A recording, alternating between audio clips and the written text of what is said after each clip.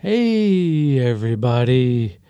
Have you been missing the ROA? Well, I guess I have been too lately, and it's on me, guys. How's everybody's pandemic going? Anyways, hope y'all are all doing well. Hope everybody's great. We're up in season 2, and we have been. I've just been lax in recording these for a while. Anyways, The Siege, huh?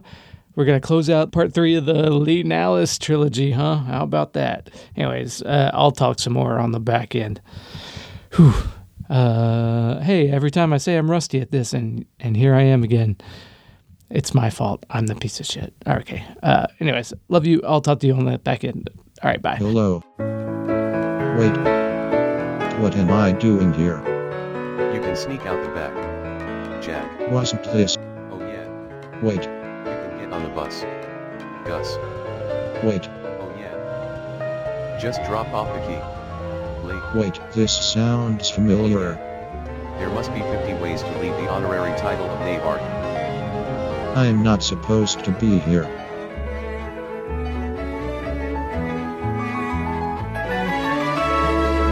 Hello and welcome to the Rules of Acquisition, a podcast where we will be going through every single episode of the greatest TV show in syndication in 1994, maybe 1993.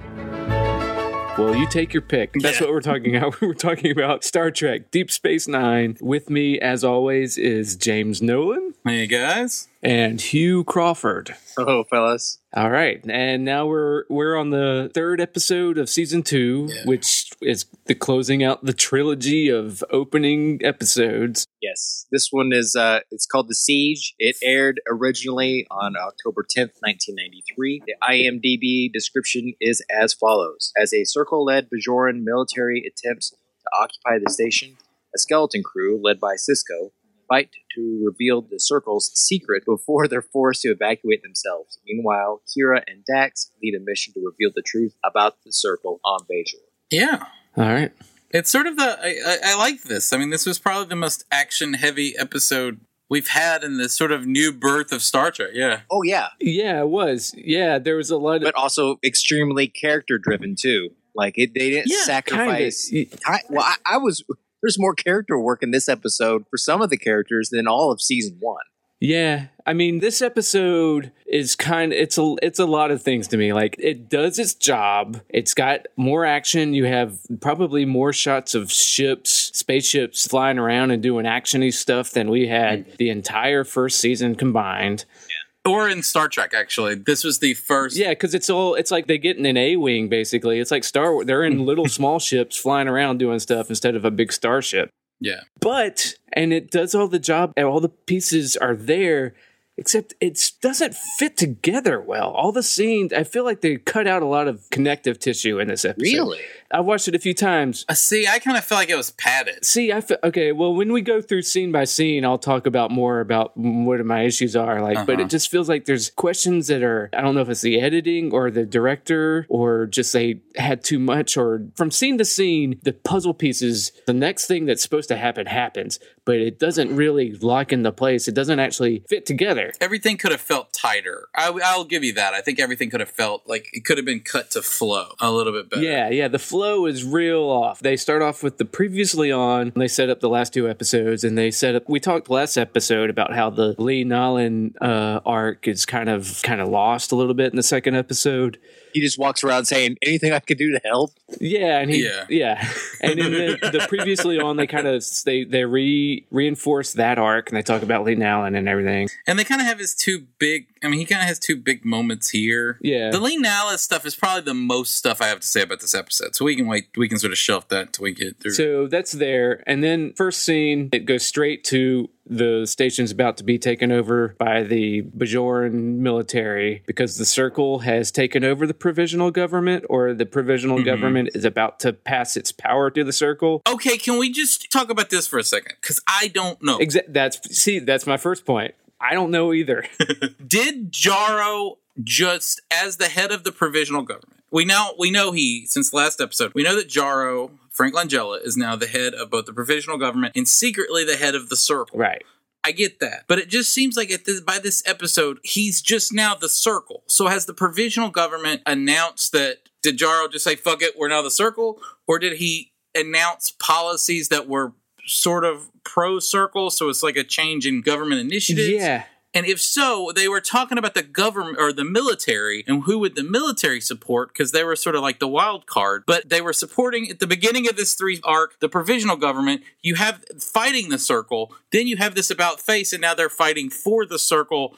It seems like there's more politics. There were scenes that needed to happen there. Exactly. That's part of it. Yeah. I don't even think, cutting to the end of this episode real fast, just bringing this up. They're about to officially the provisional government has basically been taken over by the Circle, but they're doing it by the book. Yes. They don't necessarily even know that Jaro is behind the Circle, or maybe they do, but they are going to hand all of their power over to Jaro because the Circle has been voted into being control of the provisional government somehow, or it's a coup. They've taken a coup, but they've also brought the Circle in their coup has brought the military on board, I guess. But how can it be a coup if the leader's the same person?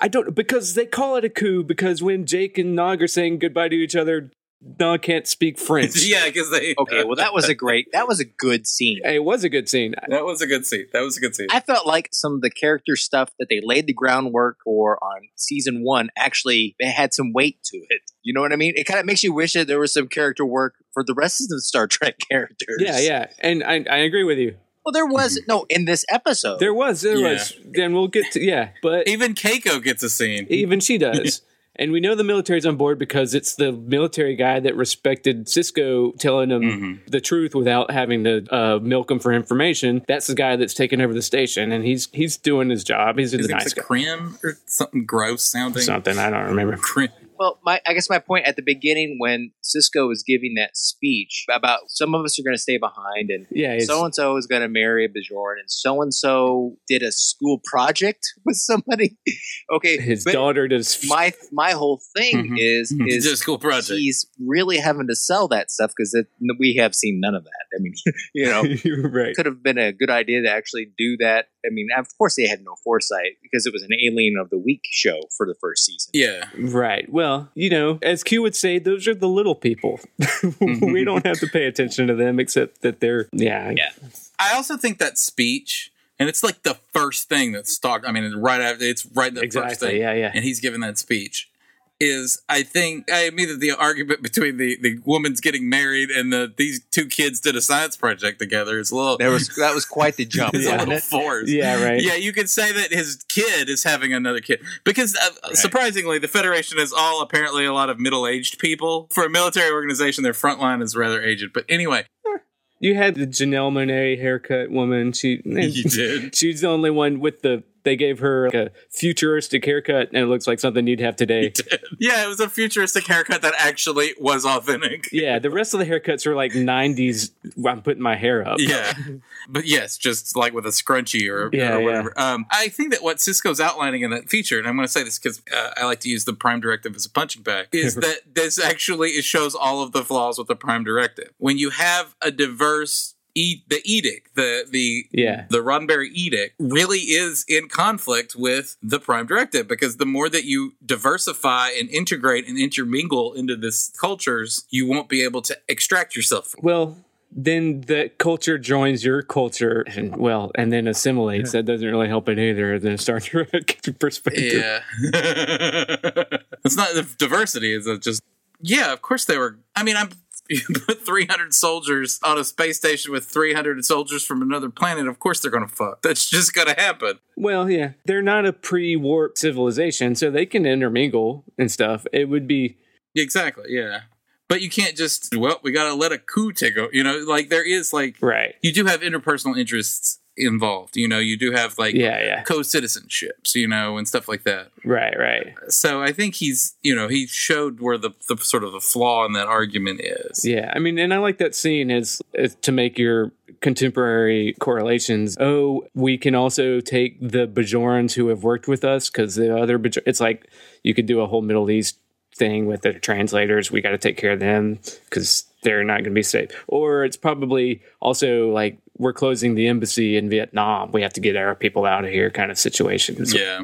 We got to get our Vietnamese out of there. And then, yeah. Yeah. Mhm. Yeah, because they're going to be... And our soldiers, the Americans, and then you have to get the Vietnamese that, are definitely going to get killed. And I agree with that. I mean, I think that's the issue with it. And I liked that about it. It could have been a little rougher, I even think. Like, I think it could have been some of that, like, Last Days of Saigon shit. Yeah. Other than, they used the idea of getting on the ships as, like, a hilarity for, like, a hacky one-note Quark sort of routine. Right. Yeah. When that could have been some intensity to show like sort of the realness of the situation at hand instead of just, but they got to give Quark something to do. And that was something for him to do. Yeah, I felt like they had to shoehorn him into a political situation that doesn't. And they could have done that a lot. There could have been other ways. I mean, he deals in the black market. I like Quark's take on it myself, but yeah, you can tell me what he did. Well, I think it was fine, but I do think it disrupted the tone. I think a lot of what you guys are talking about, how it was disjointed, I think a lot of they would stop for the Quark stuff. Yeah, and then the fact that it's also the Federation is this ultra great society, not a one of them decides to just, I'm getting the fuck out of here. Sure, they all decide to stay behind. Maybe if like one guy was like, okay, well, you have one Weasley guy say, fuck you guys, I'm leaving. And Sisko said, I won't think less of you if you do. And if the guy says like, yeah, I'm gone. Yeah. And then they're like, no, well, you know what? Fuck that guy. Yeah, Sisko's like, I totally think less of that guy. Right. But you could still do the Nog selling seats stuff because not Nog, sorry, Quark. Yeah. Because that's Quark. That's Quark's character. He would do that. I buy that. I just don't buy that this is the time to do it, Right. He's taking a page from the 20th century airline industry and overbooking seats. Yeah. But like if it was actually a scene with maybe someone desperate to get the hell off. Like a pregnant lady. Yeah. Or a pregnant lady who's definitely going to get murdered by the Frank Langella forces. A Cardassian pregnant lady. Ooh. Or Garrick. Oh, yeah, we didn't see him at all. That would have been nice. Yeah. They probably didn't want to pay for Andrew Robinson. Oh, yeah. That would have been an excellent use of Garrick. Yeah, that would have been fabulous. Something a little bit more strong to still get that Quark's making a buck. I mean, that's fine. Yeah. It doesn't have to be him and Rom doing yucks. It could have been a little bit more. Yeah, I liked it. And then Rom sold him out for a Dabo girl. Yeah, that was great. I wonder if that was a great end to that. Yeah, I don't want to spoil anything of Rom's relationships with Dabo girls in the future, but that could be interesting. Can they please find a character for Keiko O'Brien other than Ice Queen Kilgore Tiger Mom bitch? Because that is getting old. It's real old. Yeah, I didn't mind her as much in this one. At least she had her point. Yeah, she was fine. She didn't have a point. And I tell you what, O'Brien was way too comfortable slipping in that racial slur. The Cardis. Yeah. He was way too comfortable. It's the Cardis. Cardis. He kind of I don't have an Irish accent. Well, they really cemented also that he fought a war against the Cardassians. Right. There's always been sort of. He didn't call him Spoonhead. Yeah. Well, there was a child around. Right. But I mean, I'm not saying that she didn't have a point. It just seems that it contrasted her against the higher purpose of what the main characters are doing on the show. So she could have been a little bit more like Linda Cardellini in like Avengers 2, where she's like, "Go get him, you're important, and this is important." And I knew I married a guy in the military. Right. And I will say it's in O'Brien's character, and it actually previously when I complained about like in the first episode of the season where he doesn't even mention his family, and he's like, "Yeah, we might not come back." Oh yeah. But as it goes on, even and further on in the show and then in the series, his whole thing is he always says, "Okay, I'll jump into the thick of it." He never really stops and says, "Oh, my family might be left." But he's got such a high sense of, no, this is the right thing to do, that I have to step in. And that is actually consistent for his character the whole time. Yeah. Well, they're trying to have him as like the everyday family man, but also like the Wolverine character. Yeah, right. And so like it's both kind of weird to marry the two. It's like the first into the fray, but also like the one with the most to lose. Which is weird considering what Sisko went through. Yes. I'm surprised Sisko just didn't shove him on a transport with his family. Like, no, you be with your family. Yeah. Me doing shit like this killed my wife. Yeah. Like... Well, actually, Jean-Luc Picard killed my wife. But... Yeah. Also, you do show in this scene, in this sort of run up at the beginning of this episode, that Dax is essentially a living library of all the people she's been. Yeah, finally. Why can't you use that? She has a purpose based on one of her former selves know how to work reactor coils. Yeah, Tobin. And now she's good at reactor coils. Sub-impulse thruster coils proficiency with. And it's nice. And then and you're right, they do throw in more character work for all the characters in this. Oh, yeah. Even Dax, when she's talking about Tobin, she throws in, oh, yeah, Tobin was smart. Oh, he was kind of boring. He barely had a sex life. Never got it's laid. Like, oh, yeah, we know. We got finally season 2. We know what kind of Dax we're dealing with. The sex positive fun Dax. Yeah, we're dealing with it. Yes, that she's a dirty girl who has access to 7 lives. Yeah, long-lived lives. So that's interesting. And I think I detected even later on in the episode, they start trying to sort of push Bashir. And boost him up because he's like, oh, he's out, man. Should I go help him out? And they're like, we got to trust him. And then Bashir does it like no problem. So it makes him look like less of a fuck up. Yeah. No, that Bashir, and he actually said doctor stuff. Right. Yeah. But here's the other. Okay, here's the first place where the pieces don't fit together. After Dax and Kira are going to go off on their mission to the moon to pick up the A-Wing or whatever. Mm-hmm. They go, and then you have the scene where there's all the Bajorans outside the shuttle trying to get in because Quark overbooked it and sold all these seats to the Bajorans who were trying to leave. And then there's not enough seats. And then Lee Nallis has his first inspirational moment where he comes up and says, what's wrong with you? We're Bajorans. We're staying here in Bajor. And they let everybody else on. And then Kira and Dax get on the same shuttle. They're supposed to. They're going to a moon. They don't ever explain how they're getting there, and then they get on the shuttle, and then they don't ever explain. Then next scene with them, they're in a cave on the moon picking up the space, talking about insects. Well, they said they'd have to get dropped off. They said Did that. they say that? Yeah, they said that. They say, you have one of the runabouts, take us, and then Cisco has that line and goes, well, what if that thing doesn't work? It'll be a long time before anybody could check on you. And she said, that's a risk we'll have to take. Oh, I thought she was saying before we can check on you because he might be captured. No. He was worried about like the runabout dropping him off on the moon. Oh, okay. And the ship that they were going to find not working. And the Lee Nallis ship wasn't there. Yeah. Oh, okay. Well, okay. All right. You got me. I had to watch it again. To be honest with you, I don't think I caught that the first time. When Lee Nallis gives the speech and then Cisco, sort of Lee Nallis and Cisco come in and fix everything at the shuttle hatch. Right. Like it looked like Kira, but you didn't see her face. Like they just showed her back. Like no, but it's definitely Kira and Dax both get on there, and then next scene there. But yeah, and I get. They said, "What if we?" They did say we have to drop you off. Okay, that's something. But it's like one throwaway line, and then it's not. They could have had a quick little scene where they mention it more than once, because then you're like, wait, why are they going with Jake and all the other? I don't know. It's confusing. Yeah. But I like that they have a little bit, and you can see that they're doing that thing that action movies do, where all of the guys get to the point, it's a traditional action movie thing. At the end of the second act and beginning of the third act, things are down, but they got a plan. Yeah. And the good guys get a plan together, but it has to be like, they have to tell you enough so that you can follow the intricate parts of the plan. Yeah. But also they have to not tell you enough so that it's interesting to watch. Oh, and then the other part of that is confusing. Okay, Lee Nallis gives this inspirational speech, and all the Bajorans decide not to leave. All the Bajorans are going to stay. And give their seats up to non-Bajorans. Yeah. Where do they stay? Because there's a lot more Bajorans, and then when the Bajoran military gets there, they're like, there's nobody here. Where the fuck did all the Bajorans that stayed on the station go? We're assuming you mean just like civilians.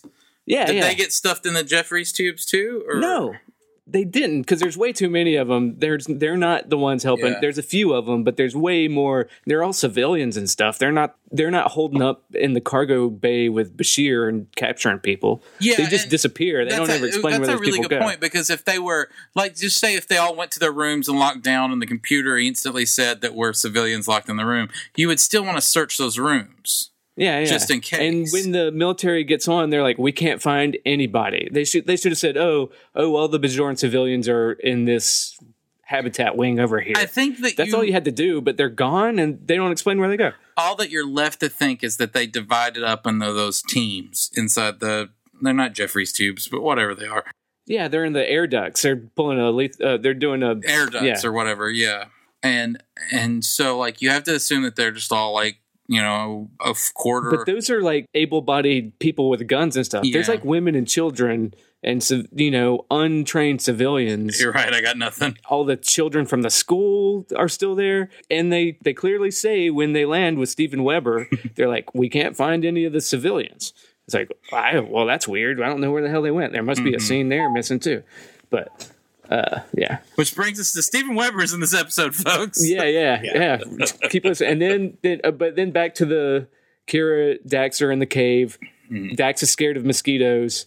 And then we have another Muppet show up. Yeah. I was like, hey, yay, Yeah. Muppet. A Palaku, which is a little spider. That's Tarantula, which was found by one of the prop guys at a yard sale. No and they put a motor in it. Way. Really? Yep. Was somebody's old Halloween decoration that they put a motor in? Yep. They made that motherfucker remote controlled. Yes, there. Yes, I read. It just struck me as like those deleted scenes from like Empire Strikes Back, where they have like the snow monster come in and it just looks fucking stupid, so they didn't put it in or the way that Mos Eisley Cantina looked. Like, have you ever seen them shooting that without the smoke effects and the lighting? Yeah. Like, it was just dudes in literally like Halloween masks that they got at Party City. Like, it was like the werewolf mask. a werewolf mask, most famously. a devil. Like, Yeah. Because, you know, that shot of the Palaku bug lasts like a second maybe. Yeah. And if they bothered putting a motor in it, they probably have a lot of cut footage. They're like, wait a minute, no. Yeah. Rick Berman said, we went to a lot of work to make that. I saw a quote. I don't know, for some reason, there is no information on why Steven Weber is in this episode, but there's plenty of information about the tarantula. That's super weird because that's all I want to know. Yeah. Because you know, if you look on IMDb, Wings premiered in 1990 and lasted to 1997. This is almost 1994. Yeah. This is the right smack dab in the middle of Wings fame. Yeah. Now, is it one of those things where he just wants to be like, there's a class of actor that wants to be on Star Trek in any capacity because it's, you know, such a... Frank Langella was one of those. He took no money for this. He took no money to be in this show. Oh, yeah. No way. Yeah, his kids are nerds. And so, like, he did this for his kids. His kids were huge Star Trek fans. Oh, yeah. Or Next That's Generation awesome. fans. Yeah, I mean, but Whoopi Goldberg is on the show it wasn't good for her career. I mean, like, you know. No. So you have, I guess that's what he is. But he was also, like, around this time, and I believe this is true, wasn't he filming a movie called Jeffrey with Patrick Stewart? Where they both played homosexuals. Yeah, like, that sounds right. Yeah, he was, where they're like a gay back couple. when AIDS comedies were a thing.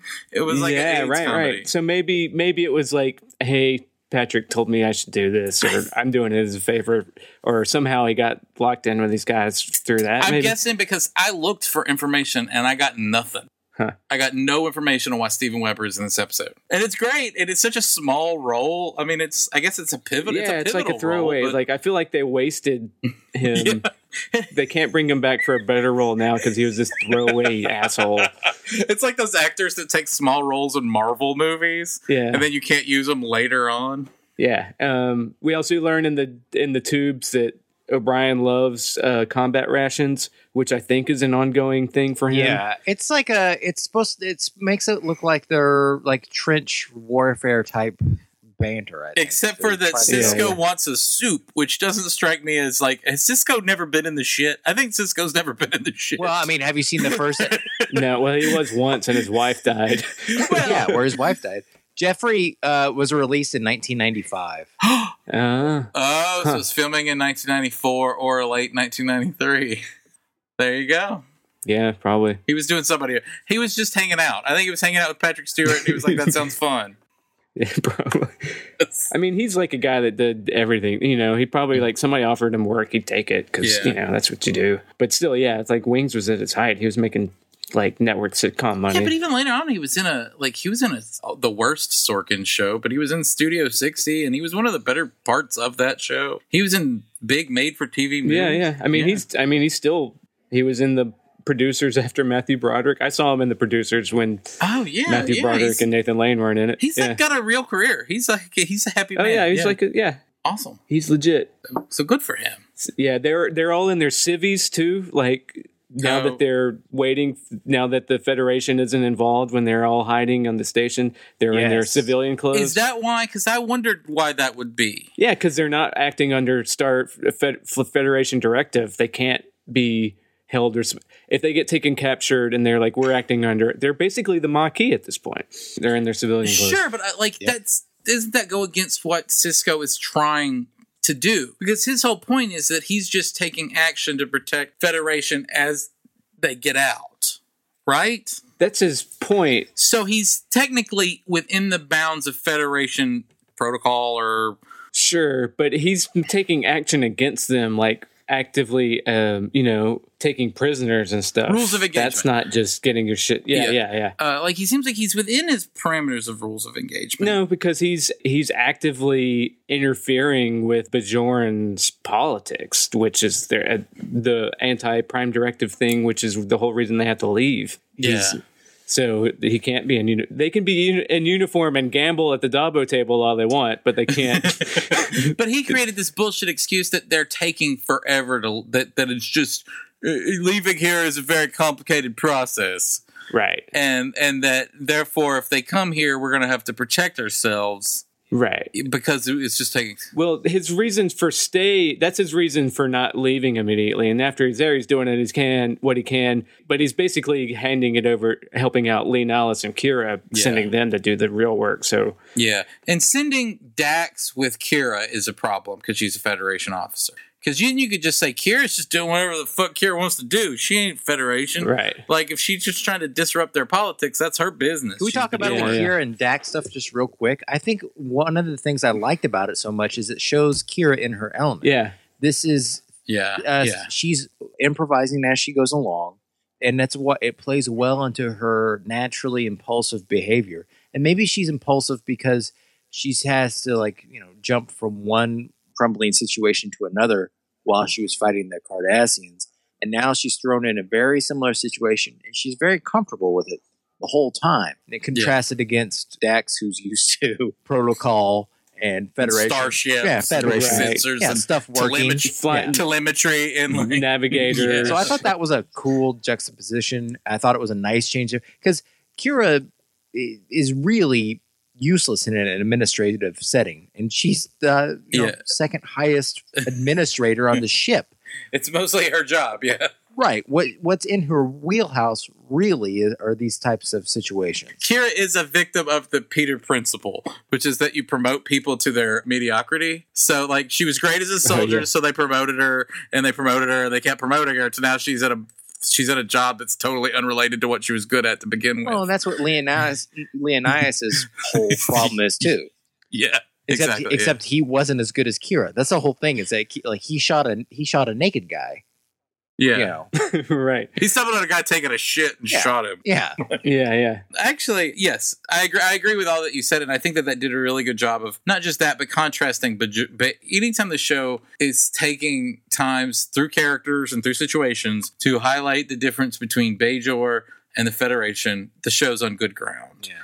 And so all of that stuff with Dax and Kira was good in that you see that Dax is kind of useless in this sort of ramshackle war, and that Kira right, yeah, she's like, how do we aim? And she's like, take off the targeting computer, Luke. Use the Force. Yeah, I mean, Kira lived on the Fury Road, right? Yeah, exactly. Well, the first he says we're flying by the seat of our pants, and then Dax is like, how do we shoot? By the seat of her pants, and then Kira's like, no, you idiot, with her eyes. You're the one that brought up seat of her pants. Eyes. You look at the thing and you shoot it. The first time I watched it, I was like, oh, that's funny. They're doing that whole thing where she doesn't understand Earth idioms.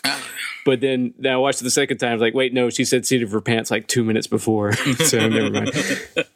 Yeah. No. This is good stuff. Then they crash land, and this is my other issue with the bad linking. I'll agree with you. Pieces. It was just they should have used a better shot linking scene to put things together, because Kira lands has broken a hip, and then Dax is like, I'm not going to leave you behind, and Kira's like, no, you have to go, damn it, leave me, and Dax is like, no. And then you hear people coming, there's Bajorans coming after them, and then the next scene, but they don't get caught. You don't see them get caught. They're hiding, and then Kira passes out because she's got a broken hip, apparently, which she didn't scream, which is, you know what? Kudos to her for holding that pain in and not screaming, getting caught. Yes. But then the next scene with them, they're in Barial's quarters, and he's giving sex eyes again. Her, sex eyes that he's not very good at doing. I understand that he gave him a cover for how to get in there, but it was also, I felt like this was just service to like remind you that, hey, these two are supposed to want to fuck at some point. And wasn't the cover the same cover as the Sean Penn movie We're No Angels, right? Or something like that? I didn't see it. Yeah. Well, you know what I'm talking about, they came in dressed as nuns. They had to cover up as nuns. Yeah, or something like that. Right. But it's confusing. It's a confusing switch to her being in the bed because they don't get caught. And it would be so easy to fix and have it make where it to be easily understandable. I don't know if it's the director's fault or the editor's. Just have Dax be carrying her, and then she's like, no, and then they get caught by a patrol, and then you have her pass out. And then you reveal that the patrol was actually Barial's. Then it's clear, and you don't have to leave the viewer saying, wait, what happened exactly? I'll agree with you. This all seemed disjointed to me. You're right. I think they left. What I want to guess is that they made decisions on set. They had all of there's 1,000 storylines going on by this point. And I think they probably just did a shitty job at editing. It was just all about wedging all of the necessary shit into the 42 minutes. Right. And then there's just not enough to worry about flow and the artistry of there's probably a missing scene where the Bajorans surround them, and then they reveal that it's maybe Barial's men or something. Yeah, or they didn't want to pay for all of the I think that's more likely. But the transition scene is just they're squatting. Kira passes out, and you see feet walk past and not find them, and then they're found all of a sudden, and she's waking up and has her face. So it's like, come on, guys, you could do this more smoothly. That was a little jarring. That was pretty abrupt, wasn't it? I agree with that. It seemed weird when you're watching it, so much so that you're not exactly sure of what you're seeing. Yeah. Even though he's explaining it. And then we have the Quark and Bashir, you can't take it with you scene.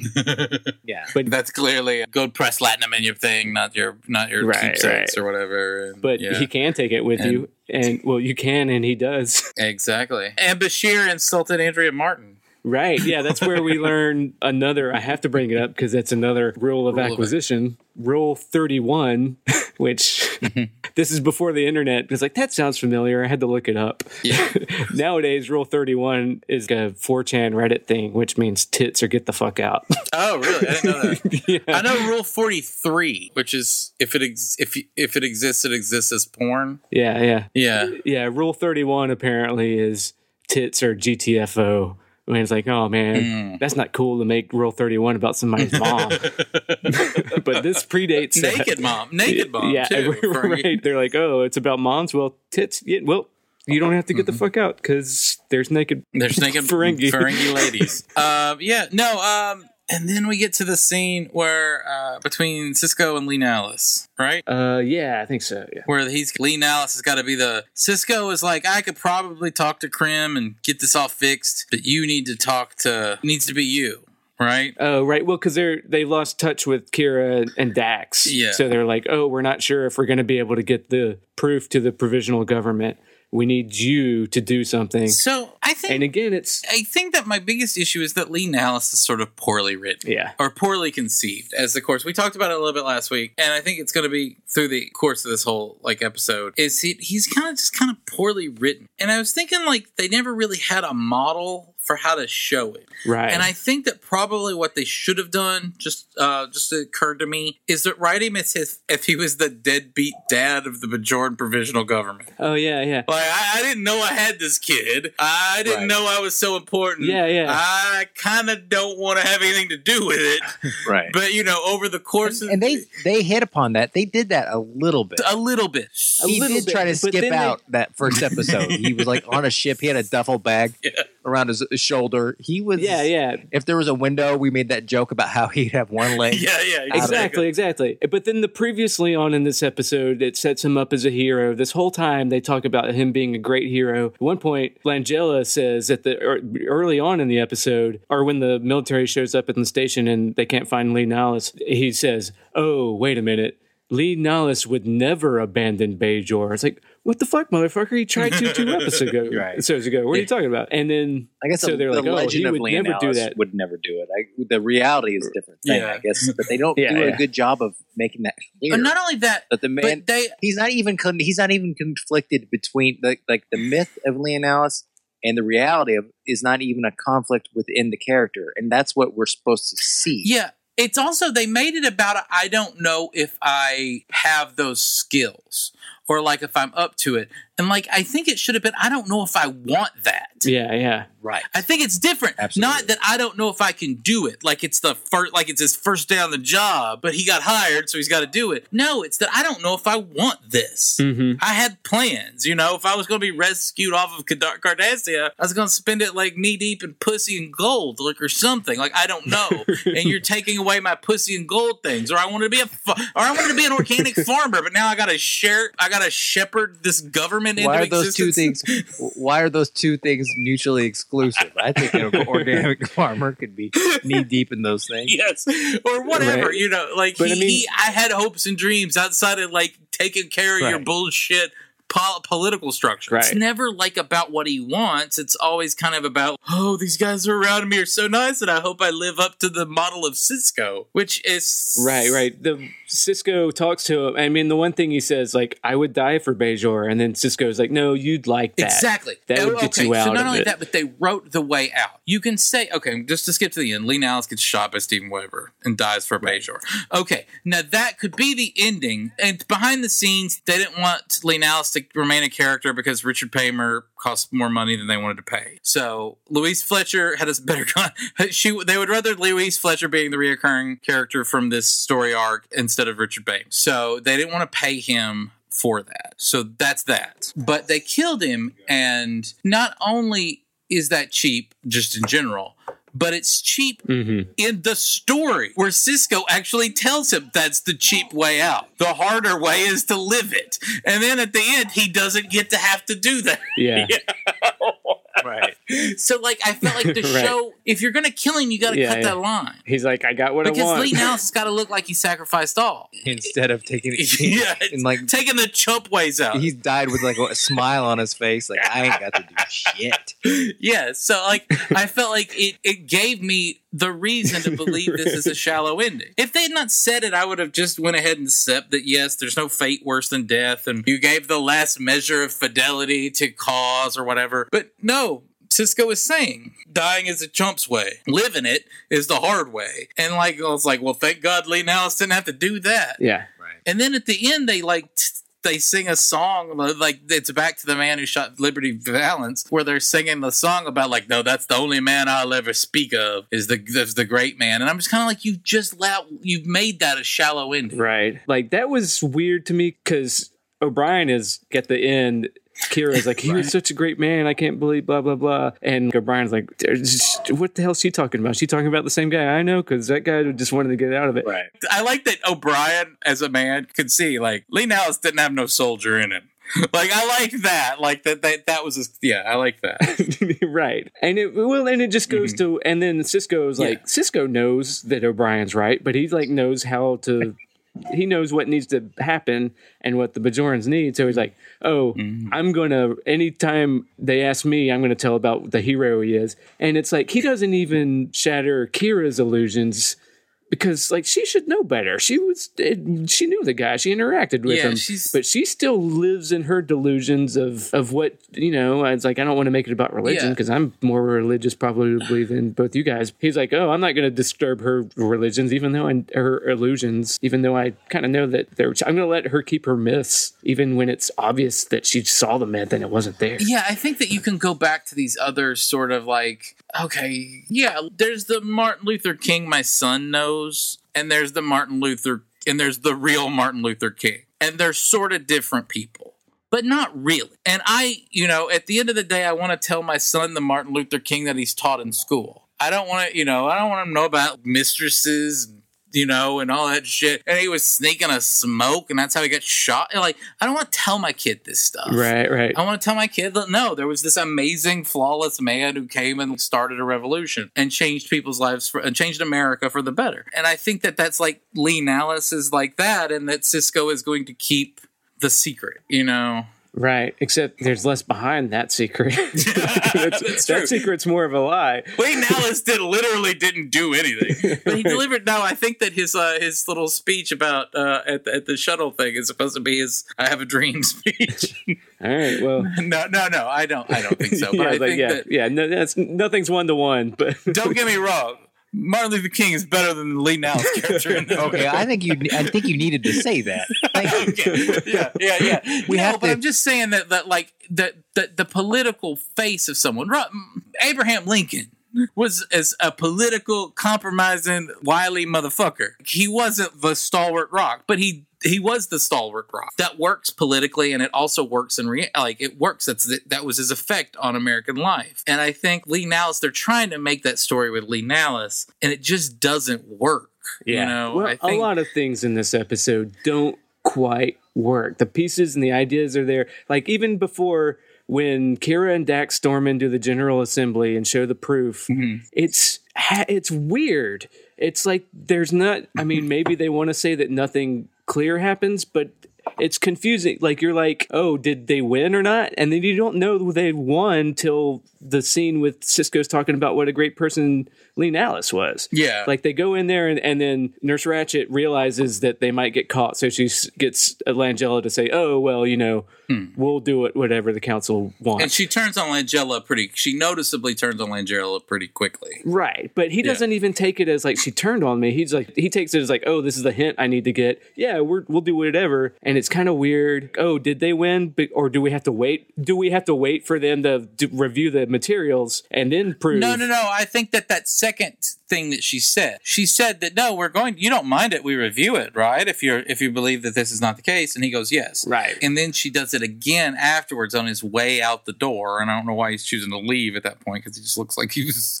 being escorted out. But, right. It sounded like he was like, oh, we'll do that. And he's going to try and find a way to skew the results or something. He doesn't ever actually look like he's lost, which is a good politician, I guess. And I think that what she was doing I thought she was posturing to be against him no matter what. Yeah, I thought she was going to throw him under the bus. Like I thought that no matter what, Kai Wynn was going to live out through the day. This guy might be going down. She is going to live. Yeah, exactly. They should have done a better job of throwing him under the bus. I thought it was pretty clear what direction that shit was going. She believed Kira. She knows Kira. So when Kira brings evidence, she knows it's game over. She's already on top of it. She's in her mind. She's like, right. This is legit. Yeah, she's all definitely on top of it. It's less clear because it feels like Jaro is also just going to say, "Oh, you're right," and just glide away. It's not like he actually lost. It's just that they're not going to take over and kick the Federation. Well, out. I think that you're supposed to think, and obviously Frank Gelangelo is not back on the show, so obviously it all right. They should have made it more clear that he gets deposed or something. But I think they set it up to where once they look at it, they will see that this is the case, and he's politically exiled or arrested, but Kai Wynn lives on. Right. And then the way it's just something about the directing. It wasn't clear and concise as much as I wanted. And even the last shot of that scene is Kira looking at somebody in the eye is what it looks like. She's looking at the camera and she looks up like she's like looking at Wynn or something and realizes that Wynn's playing a higher game. Mm-hmm. It's what you think. But the editing and the way it's cut, she's not looking at anything. She's giving a charged look at somebody or something, but it's badly, they don't show what it's supposed to be saying. It's just bad filmmaking. Yeah. What is this emotion supposed to convey? They should have done you cut to like just do a cross cut to Kai Wynn looking back at her, because clearly that's what that shot was supposed to be for. But whoever's editing it just didn't. They've just fucked it up.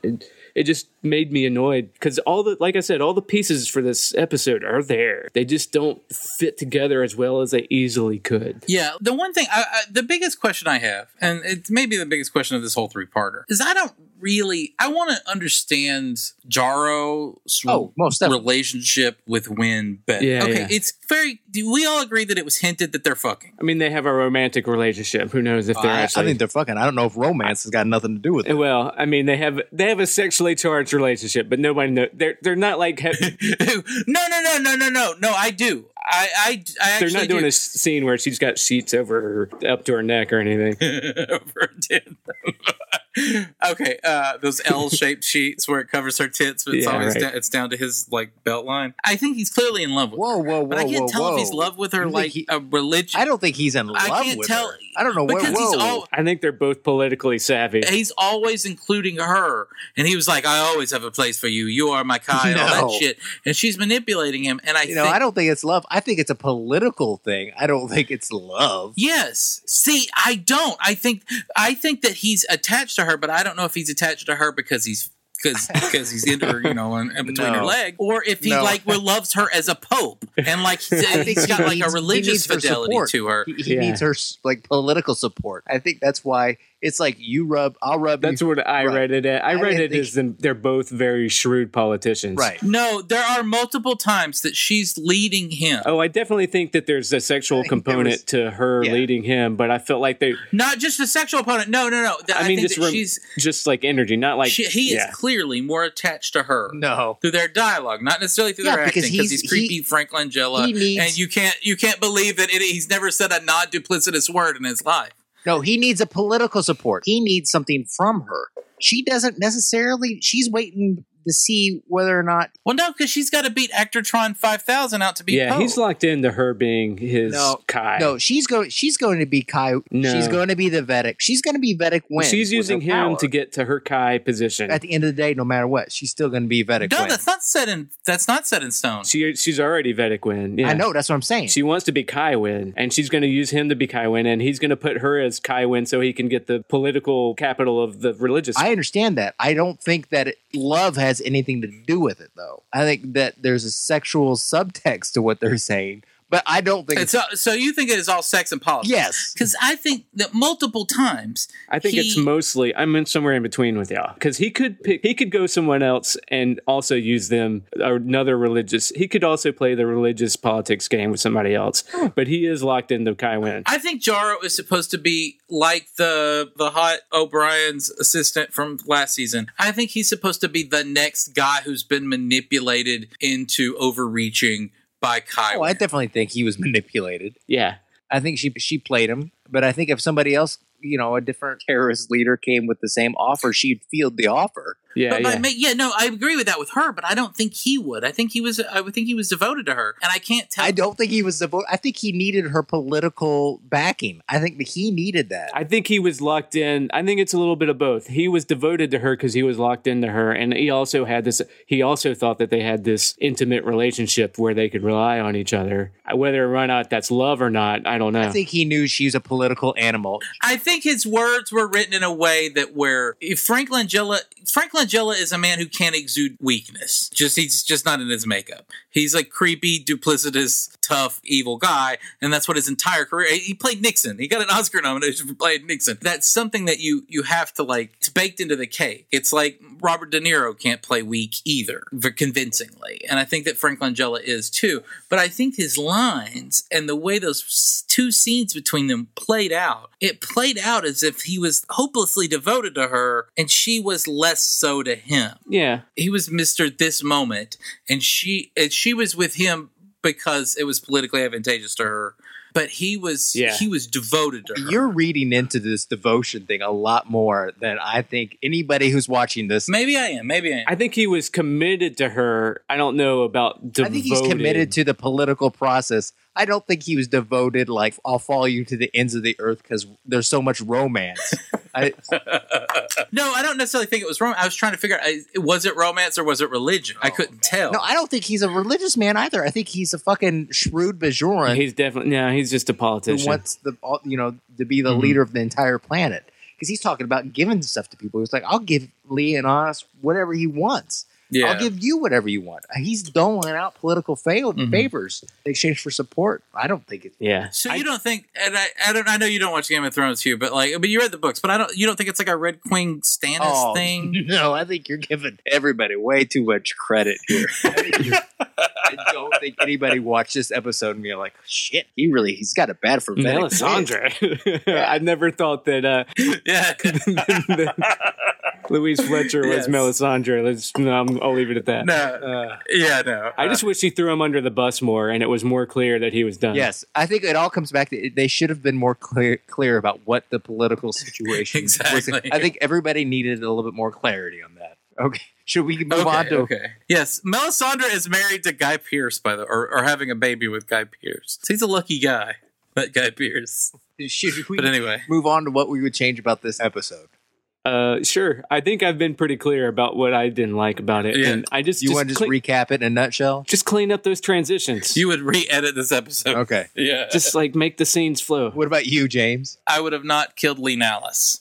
Right. I would have somehow worked that scene to where Lee Nallis doesn't die, and to where Lee Nallis has, and like make it isn't like holy shit, like have like a scene at the end where Lee Nallis is like talking to Cisco, and he's like, I don't know if I can commit to this, and Cisco's like, you can do it, man, and he's like, he looks like a deadbeat dad who's now having to raise his kid, he looks like a Nick Hornby novel, and he goes off, and then like O'Brien comes up and goes, that is not a military leader. That is a crumbling fucking weakling. And Cisco's like, no, he's not. He's a military leader. That's all I'll ever say. He gives that speech because I believe in the myth of Lee Nallis, and now Lee Nallis has to go be the myth because that's the harder story. But it's also more noble, and Lee Nallis gets to walk off a hero. But the reason they killed him is because they didn't want to have to pay him. That I don't think they had an in-story reason for doing, and that bothers me. Yeah, they tried to write one in, and it's like kind of weird. Yeah. So that's what I would change. All right, Hugh? Well, I've got two kind of short ones that I would change. I think it was pretty obvious the minute you lay eyes on Steven Weber that he's going to portray his commander. Yeah. I felt like you could see that. So I would have, instead of that, I would have had him like, they're on the station. Everybody's like, oh, it's abandoned. No big deal. Everybody go to your quarters. Okay. Steven Weber goes to his quarters. He makes himself at home. He takes a shower. He comes out of the shower, and Leonidas falls out of the air duct accidentally, looks up and sees a naked Steven Weber, shoots him and kills him. And then history repeats itself. Time is a flat circle. Right. I would have had a callback, right, to that. And then, everybody rushes in and sees a naked Steven Weber and Leonidas killing him, and just assume that he was a hero again.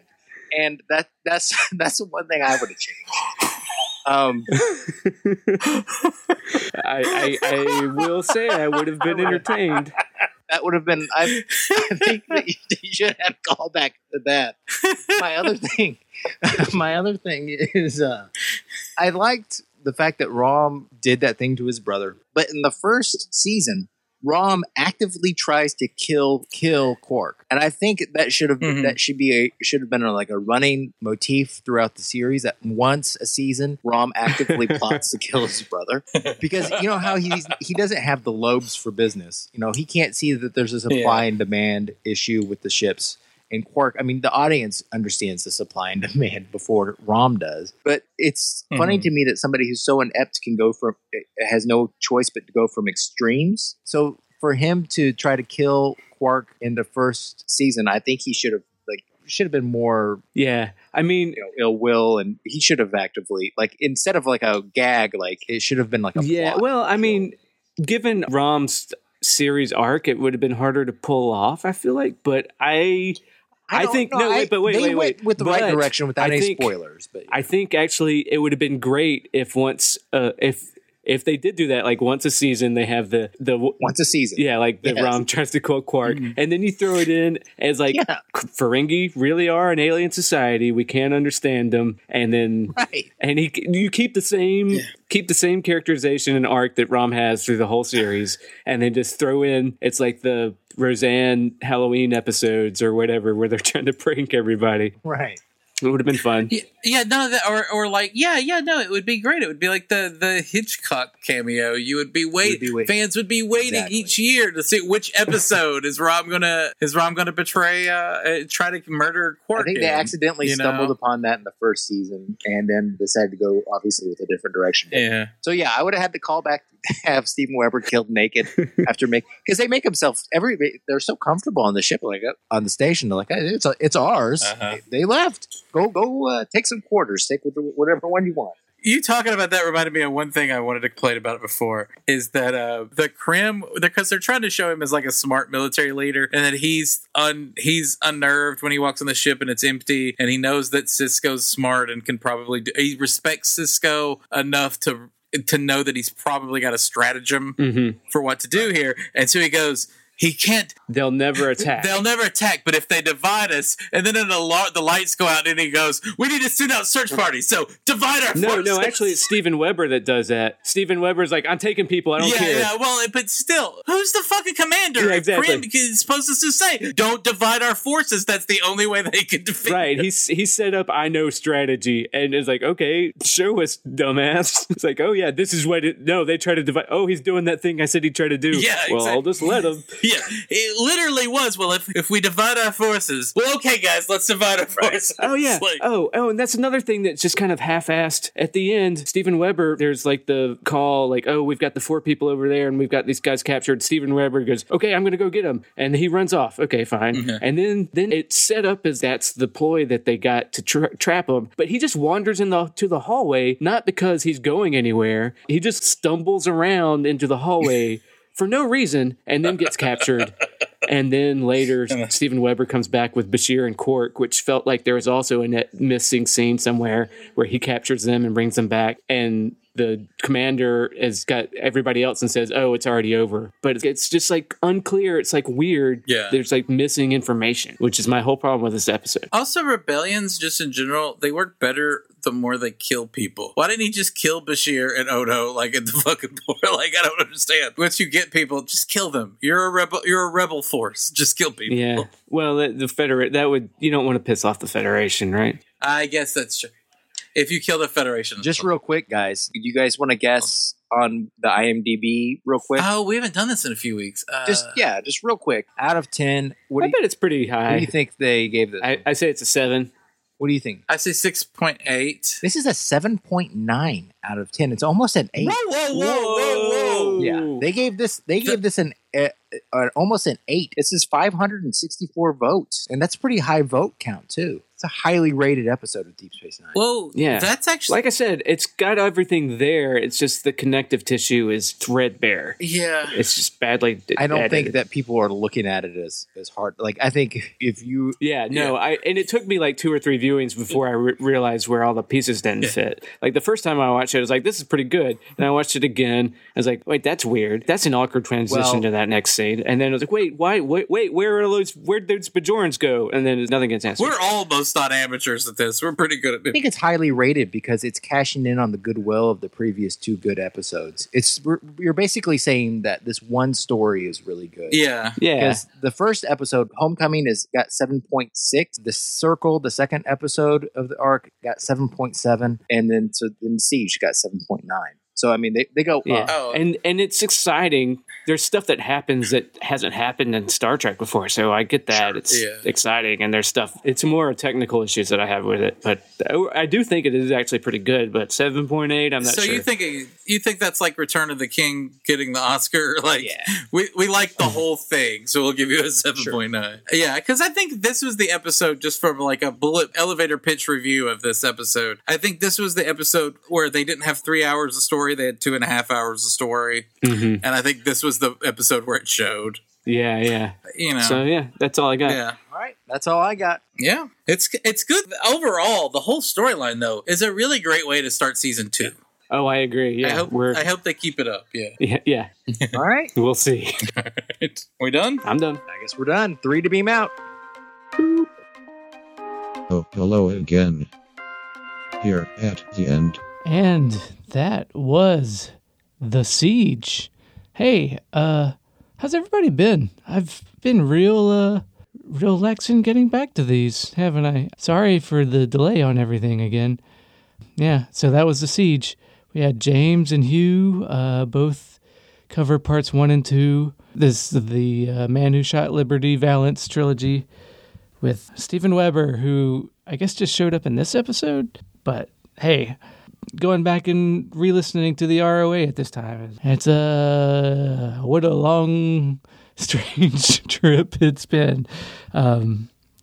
It's funny. There's a lot of this. I talked about how this is the most action-packed Star Trek ever up until this point. And yet now we've got nothing but action Star Trek. And yep, that's right. I think I might end up talking a lot about Discovery in this remix here because, I mean, I think I mentioned in this one about how it felt like they were really trying to Star Wars it up with the small little fighter jets and Dax being the ace pilot and the ships and then we get this Discovery, especially at season 2, where it's like, oh, and Picard, that last episode, spoilers, I guess. Hey, it felt a lot like they were trying to ape Star Wars. Everybody loves Star Wars, and Discovery season 2 especially ended with nothing but pew pew pews.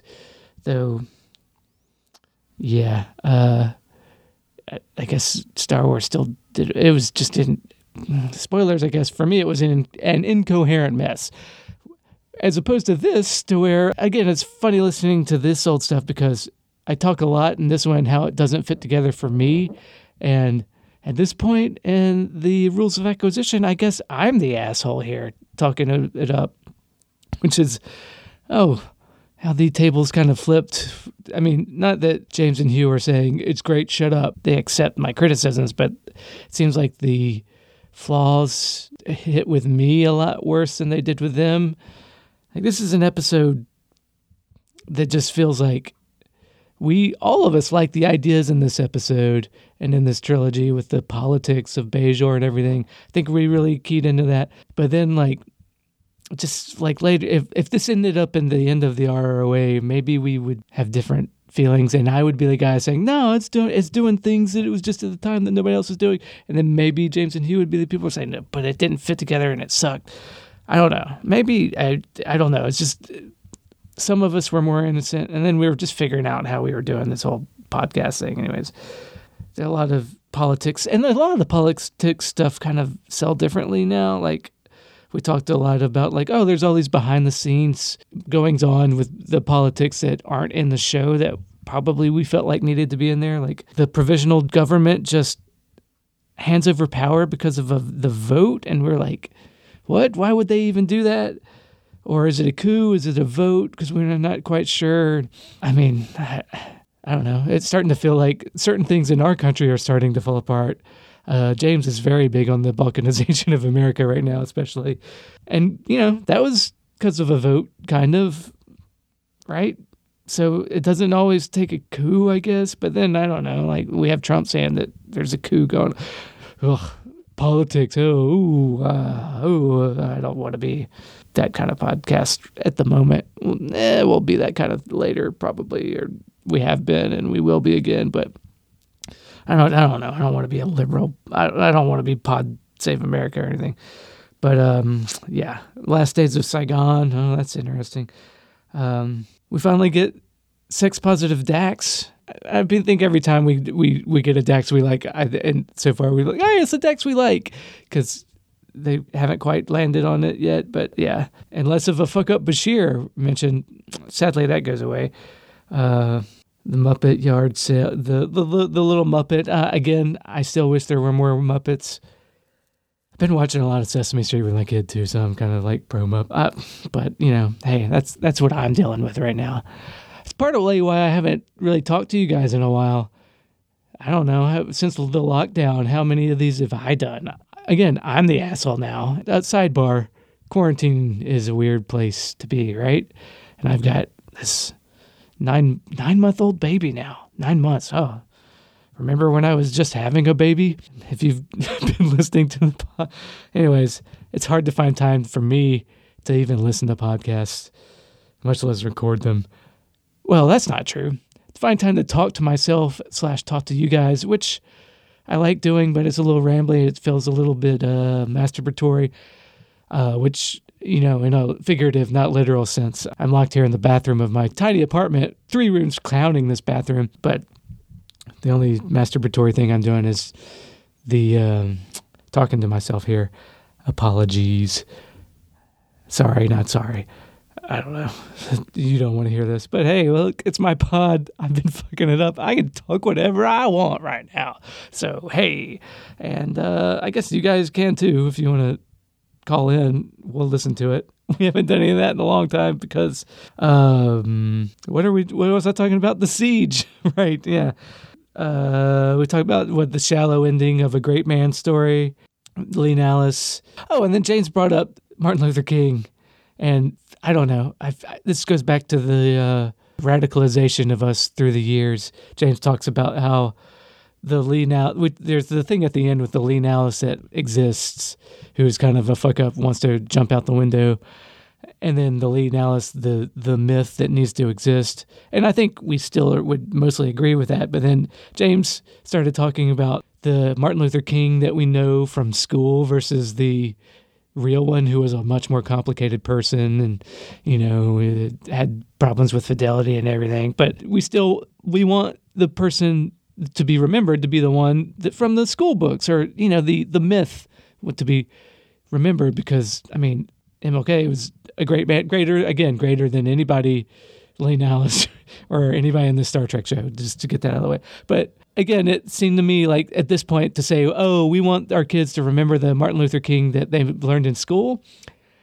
I don't think we'd even quite say that anymore, because the real Martin Luther King was a lot more radical at his death, and the one that we get in school is kind of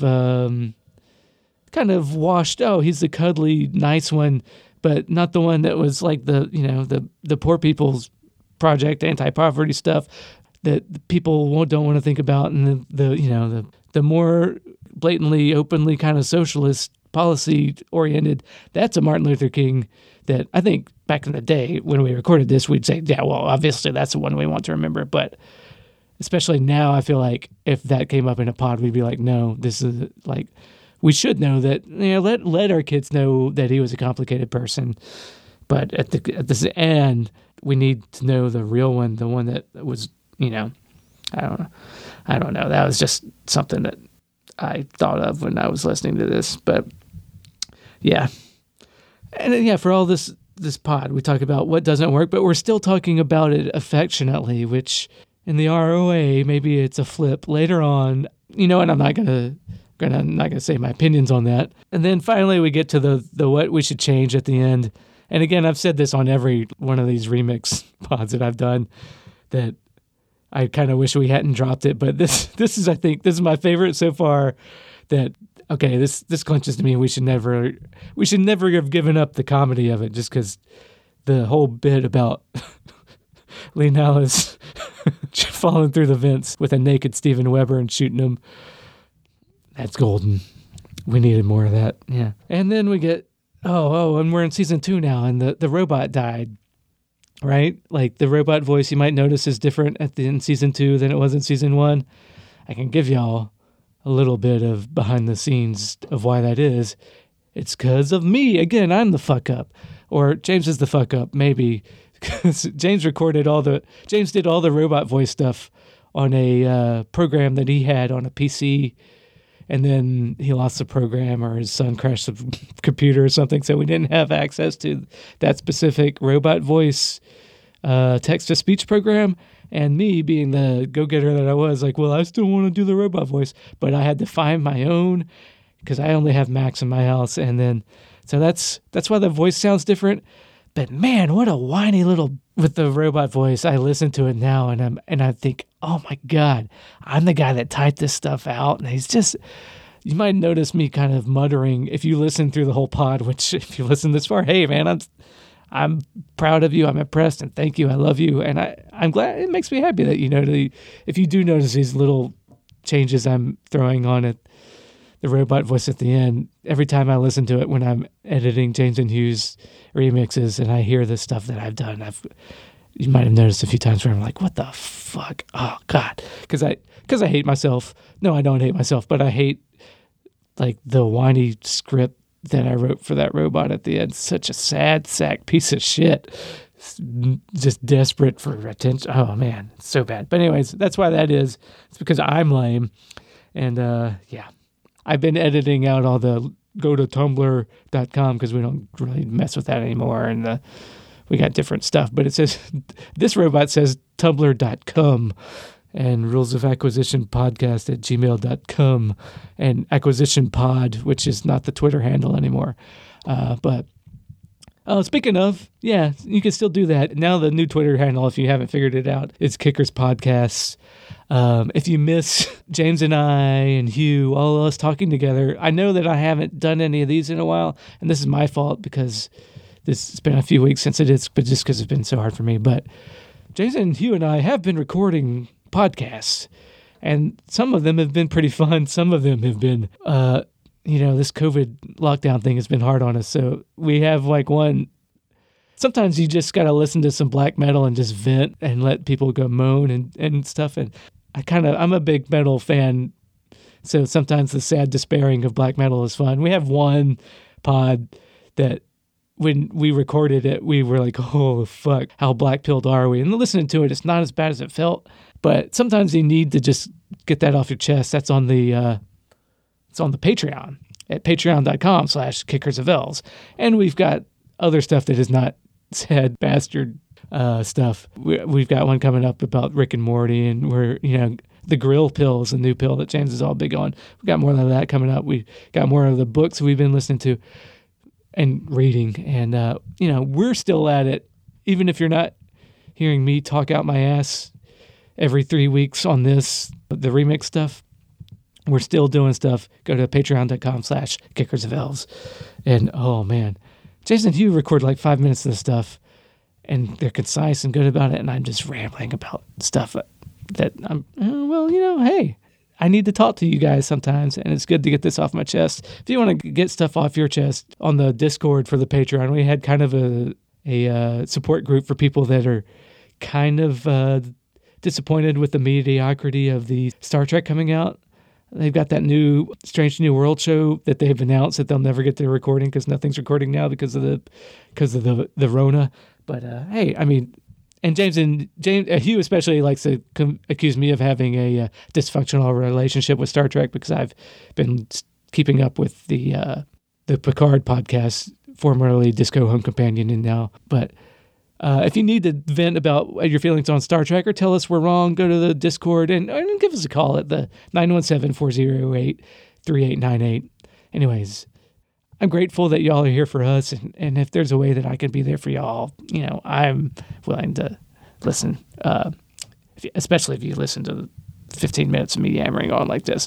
So, I appreciate you. Keep listening to the pod. We'll keep doing these remixes, and and we've got other stuff. We've got other very exciting things down the pipeline we've been working on for a while. Even the patrons on Patreon don't know what's coming, but we've got a big project that we've been working on for a while that we're very excited about. If you're a patron, you might get in on that, but we'll let you know that when we release it. Maybe, yeah. Anyways, I've gone on way too long. I love you all, but not in a weird way. Thanks again. Hey, Star Trek's great, isn't it? Even when it's not. One to beam out. All right, bye. I don't know what to do with myself except in the time when I am talking. It's like I stop. Okay, that's enough. I'm cutting it off. Oh, man. Thanks for listening, everybody. All right, bye.